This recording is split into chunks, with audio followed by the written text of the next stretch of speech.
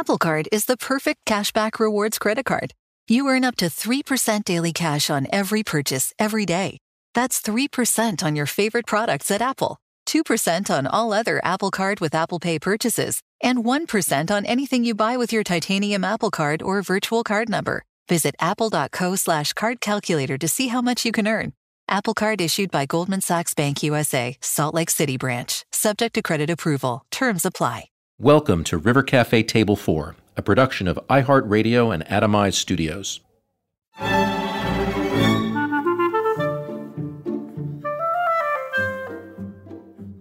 A few minutes ago, I sat at a table in the River Cafe and spoke to Rudy Law, who is a waiter here. He told me about growing up with a father who cooked for him, his brothers, and his sisters, who insisted on family dinners, created a nut roast at Christmas for his vegetarian siblings, and encouraged them all to be adventurous in what they ate. Now I am going to sit down with Rudy's father, this wonderful man, Jude Law, loved by his son and by me. What could be better? Hello, Jude. No, to have your sons talk. It was so moving. I was almost in tears. So before we start, would you like to read the recipe that you've chosen? Yes. Pear and almond tart serves 10 to 12 people. 6 ripe Comis pears, 350 grams blanched whole almonds, 350 grams of unsalted butter, softened, 350 grams of caster sugar, 3 eggs. Peel, halve, and core the pears. Place the pear halves face down and in one layer in a pre-baked sweet pastry base. Put the almonds in a food processor and chop until fine. Cream together the butter and sugar with an electric mixer until pale and light. Add the almonds, then the eggs, one by one. Pour this almond mixture over the pears. Bake for 40 minutes or until the filling is golden brown and set. Leave to cool and serve with a dollop of creme fraiche. And I have one. And you have one. Sat in front of me. So we're sitting here with the pear and almond tart. I will leave it there as a reward. Okay. A reward later. It could be your reward. You can have it whenever you want. We can stop the conversation to eat. That's perfectly possible. I was really pleased that you chose this recipe. Because, in fact, it's a recipe that I ate at a restaurant called Benoit in Paris when Richard was working there doing the Pompidou. Right. And we used to go there and we used to finish the meal with this pear and almond tart. And so it's not an Italian recipe, but it's one that means a lot to me. Do you know why you chose this recipe? It's one of the many things, but certainly one thing I always look forward to having whenever I come here. And I'm someone who often encourages the other guests that I'm eating with to get other desserts so that we can all try, different plates. But this is the one I always get. It's interesting, isn't it, about getting your guest, when you come to a restaurant, to try, as you say, a friend of mine told me the other day that when he hires somebody, he always brings them to the River Cafe, and if they choose squid, not sure he wants to hire them. And I thought... the squid test. And I thought, the squid test. I thought, wow. And he was saying, because there's so many exciting things to have, which I think I would be impressed by somebody who chose squid. But I like the idea that you encourage people to share a dessert. I do. Yeah. I was just thinking about, it just struck me that, of course, I often have my initial meetings for jobs at restaurants too. Do you? Yeah. And so in a weird way, I'm being auditioned and I'm auditioning them, usually over food, because I suppose food and how you eat and what you eat and where you want to eat is hugely revealing. And if you're going to go on a journey together creatively, or one where you're going to share insights and emotions, and you're going to share food. And what about in the theatre? Do you eat before? If you're doing a performance in the evening, would you wait and eat afterwards? Or do you eat before? I have to eat before, but you also then have to time it so that you've got a couple of hours to digest it properly. I had a lovely ritual when I was doing Hamlet, I would arrive at the Wyndham's, which is right next to Sheiky's. I'd get there a couple of hours before, and they were very sweet. They'd let me go in, even though they weren't always open, and have a little piece of fish, so it was kind of clean protein, maybe a salad. And then I could have a little sleep, wake up and warm up, and then do the play. I did that for nearly 7 months. And a great Hamlet it was. Thank you. And would you go out after? Because when some of my friends who are in the theatre, we get the idea that you go out afterwards. Yes. Do you like that? How do you feel at the end of a performance? Do you want to eat? Initially, especially in that show, I had this ridiculous rule that I can't get. It's going to be exhausting. I can't get caught up in that. I'm going to go home every night really early. I think that lasted about a week. And then it was like, let's go out and drink wine and eat great food and celebrate because you're on a wonderful sort of high. Yeah. And it feels also, it's such a lovely part of the play, sharing then what your friends or family have thought if they come and see you. Yeah. And then there's a surprise too. Someone suddenly comes and you're like, oh, I haven't seen you in years. Thank you for coming. And part of the ritual of production is to eat together afterwards or as a company. Yeah. Would you go out with other actors or was it usually friends? Always. Yeah. There is sometimes a comparison between the drama of a restaurant and the drama of the theatre. I see theatre everywhere and certainly in a restaurant. Yeah, and then I can work a night and have a packed restaurant, but at the end of that performance you think either it didn't quite work with the audience, I could just feel there was not the mood, and I used to come home to Rich and say, that's it, it's over, I'm giving up, I don't know what I did, but tonight didn't work. Or you come on this incredible high of saying, that was a night to remember. And that anticipation of the doors are open. Yeah, the doors are open. It's happening, and you can't go back then. Yeah. It's like we're open and we don't close for another 4 hours. It's the same in a way in theatre, absolutely. The curtain goes up, you're on. You're on. That reliance on each other to be a sort of smooth operation is key. It's absolutely at the heart of it, isn't it? And it becomes like trust, and it becomes you have a great trust in others, and I think also you find out about yourself in that environment because you really are having to be in a team and what kind of a team player am I?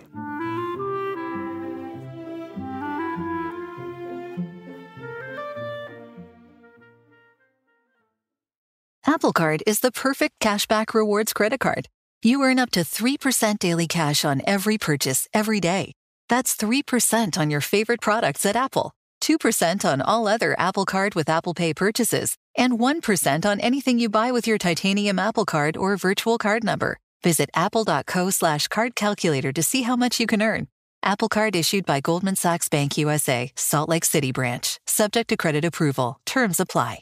There's plenty to celebrate in March and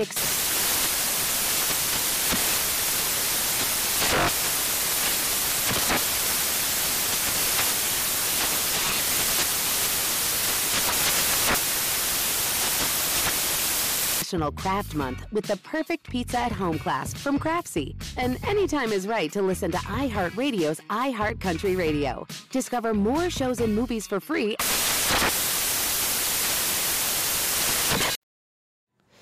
Rudy told me that your mother was a really good cook, or is a really good cook. And so did you grow up with good food? Was food important? I grew up with pretty good food. My mum cooked with a lot of love. She grew up in Lancashire and was the sort of 60s generation who ran away. She didn't actually run away. She moved to London as a student and embraced the sort of swinging 60s and was very much someone curious in exploring new possibilities. And so, I think that was reflected in the food she then cooked us when me and my sister came along. One thing that I've also noticed in these conversations is how many people remember the food of their grandparents almost more than their parents.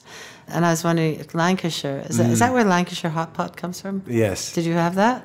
Not that I remember, but I think you're so right about the influence of grandparents' food. My grandma's food was fantastic, very hearty. Is this a mother of your mother or your father? Well, that's a long story that leads off from food. Yeah. My parents were both adopted, and my mum's mum, by adoption, passed away when she was quite young. So her sister, my mum's auntie, became a sort of maternal role. Right. And that's who I always think of as my grandma. I told you it was complicated. What did he do, your grandfather? He was a plumber. He was a very successful plumber in that area, and he would get up every morning when we were there and cook everyone breakfast in bed, every single day. So you'd stay in bed and wait for your grandfather to bring Oh no, actually I wouldn't. I'd get up and help Uncle Alan. I'd help Alan, but everyone else would stay in bed. And he'd do a tray for everyone. Isn't that amazing? I'm thinking back now, it's amazing. Pretty good. It's pretty good. And you could order your eggs. You'd get poached eggs, you could get scrambled, fried, Wow. He'd do fried toast, bacon, coffee, tea, amazing. Surprised my mum and dad didn't go more often. This was in Lancashire. This is in Lancashire, in a little town called Bacup. And when we would go out to say hello to all the aunties, it would start off wonderfully well because you get a huge slice of cake. But the problem is there were like 6 or 7 aunties, and by the end of the trip, you were eating 6 or 7, and you couldn't eat any more cake. Different kinds of cake, or was it a special kind of It was fruit Lancashire cake. It was scones, chocolate cakes, all sorts, but lots of cake. So can I just say that would have been Rudy's, for Rudy, a great-grandmother, and he spoke as her great-grandson today about the chocolate cake. When did you leave home? How old were you? I left home actually very young. What age I was was 17. I had to move to Manchester because I'd got a job on I was at school, I was all set to sort of carry on my school career, and I had always wanted to be an actor, and I got offered a job. I lived on my own. I had my own little flat up in Manchester. 17. And had to cook, so I sort of learned then. But, I'd already picked up I used to love making little beef polpettes. I'd make little beef polpettes. I remember my mum taught me, chopping onions, frying those, bit of garlic. Did you then start acting and travelling? I did. And my love affair with Italy really started.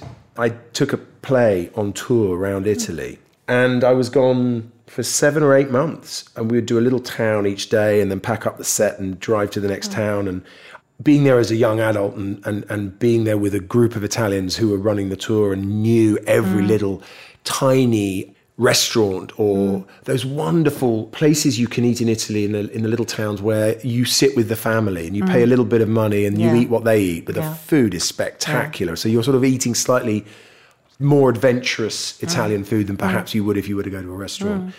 And I just fell in love with Italy there and then, and I've been going ever since quite regularly, and I've been lucky enough to go back and work there and make films there, which is often been some of the happiest experiences of my life. And so what was it like being in Positano? Did you stay there when you were doing Ripley? Was that we weren't there so long, and my memory of Ripley is more on the island of Ischia. Oh, I've never been there. That's where off we Naples, shot. isn't it? Yeah, just off Naples and next to Capri and Procida. And we found this extraordinary restaurant right on the sea, and it was almost as if they could sort of fish out of the back window and cook what they caught, We just sort of as a crew took that over, and it became the sort of heart of the film, really. Everyone would congregate there after a day's shooting and eat wonderful fresh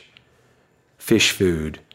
What about working and acting and eating? Because, I know that you were in Budapest Hotel, and I talked to Wes, who said that he would rather not give anybody any food at all during the day. Maybe a bowl of soup. And he said he'd give them soup for lunch, but then the crew objected to the soup. I think I'd agree with Wes on that the problem with lunch is, when you're filming, is that you have to take obviously that hour, but then it also takes an hour to get everyone back and warmed up. Yeah. So sometimes you lose the momentum. So if you're in the middle of a scene and suddenly someone says, right, okay, lunchtime, you think, well, then we're not going to get really back to this for another 3 hours. Yeah. And you have to start again. Yeah. So I'd rather sometimes just carry on. I also remember, I know that crews, differ, don't they? But I remember working with one actress who decided that the food was really unhealthy, and so sort of got it all changed to very gluten-free and all this. And there was an uprising because, of course, the crew wanted their pie and custard, and they wanted the hearty stuff to keep them going.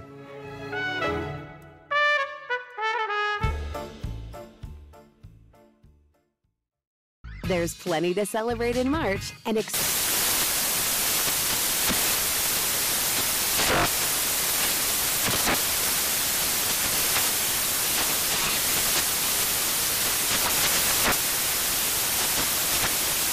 National Craft Month with the perfect pizza at home class from Craftsy. And anytime is right to listen to iHeartRadio's iHeart Country Radio. Discover more shows and movies for free.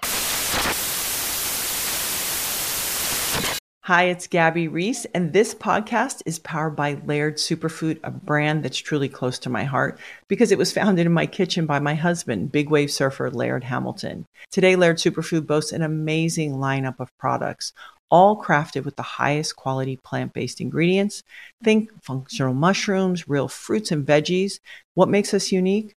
We're committed to using only real ingredients, no artificial and no natural flavors. Two of my absolute favorites are prebiotic daily greens, really great tasting, and we've added some mushrooms to support your gut even a little more.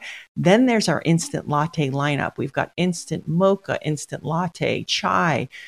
If you want to discover Laird Superfood, you can do it at your local retailer on Amazon or at lairdsuperfood.com. And if you put in the code GABBY2024 on our website, you'll get an exclusive 20% off your first purchase. You talk about your family. You talk about the influence of your mother and your grandmother and your aunt and the cakes in Lancashire and about being an actor and the excitement of eating. You have 6 children, and I know 4 of them. And I know that they're great kids. A lot of cooking. The influence of your parents and the way Rudy spoke about the love that he had for food and for you taking care of him. And he said that you cooked, you actually cooked for them and that you insisted on the dinners. And as I said in my introduction, there was a Christmas when you made the nut roast, and you and he are meat eaters, and he said his sister and brother are vegetarians, right. But there was that kind of taking care of each other. So what is it like being a father of 6 children and food? It's the element that defines me and brings me the most joy and also the most concerns and dramas, but makes me feel the most alive.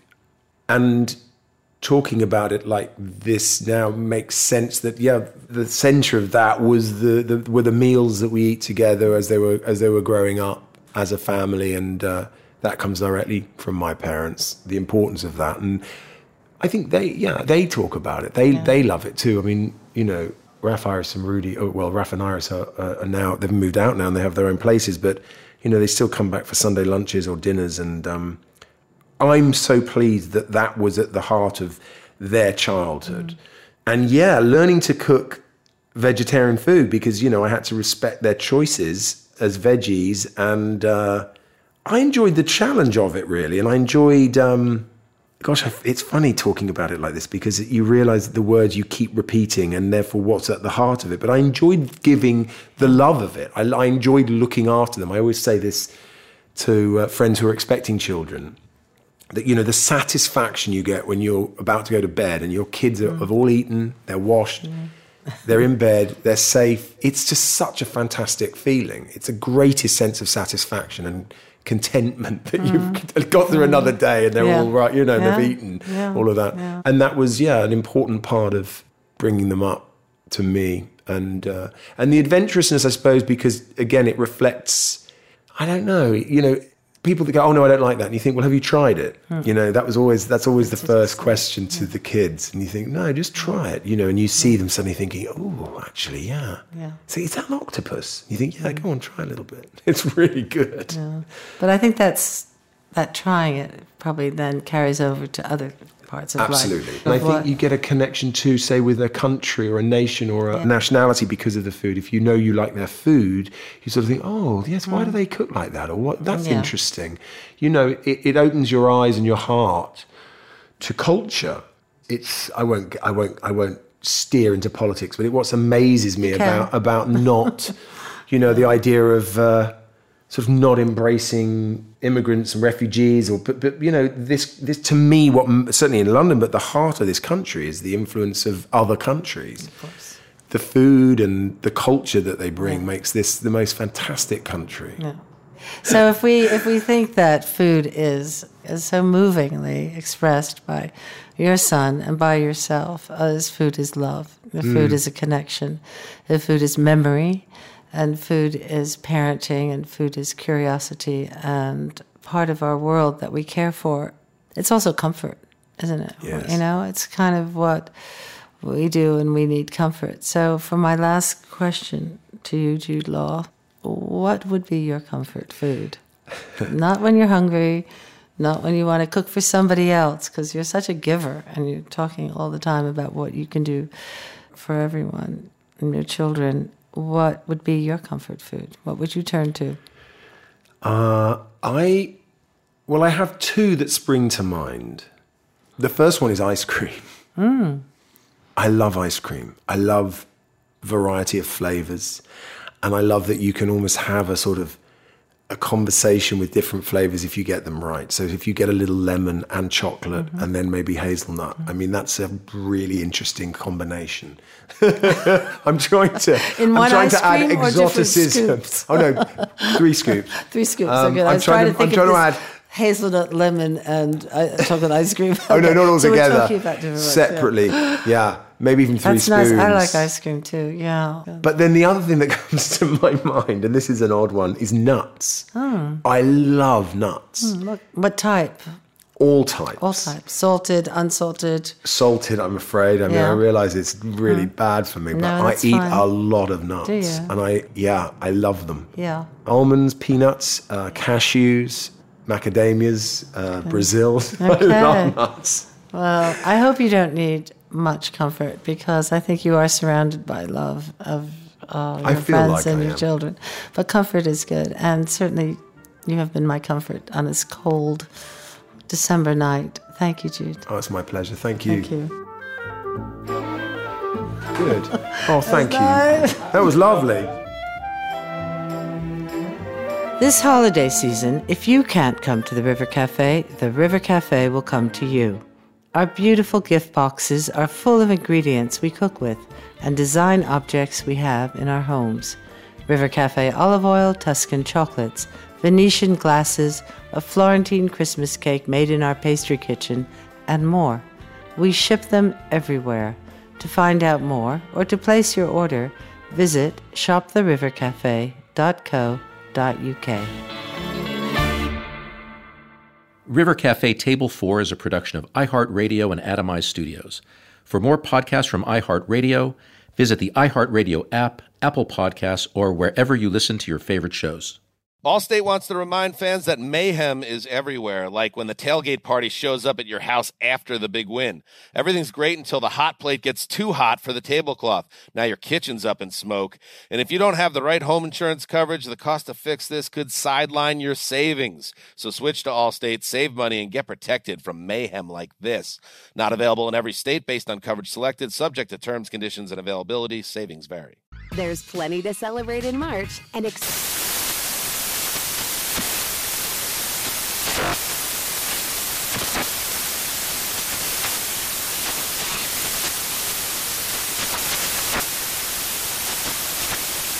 National Craft Month with the perfect pizza at home class from Craftsy. And anytime is right to listen to iHeartRadio's iHeart Country Radio. Discover more shows and movies for free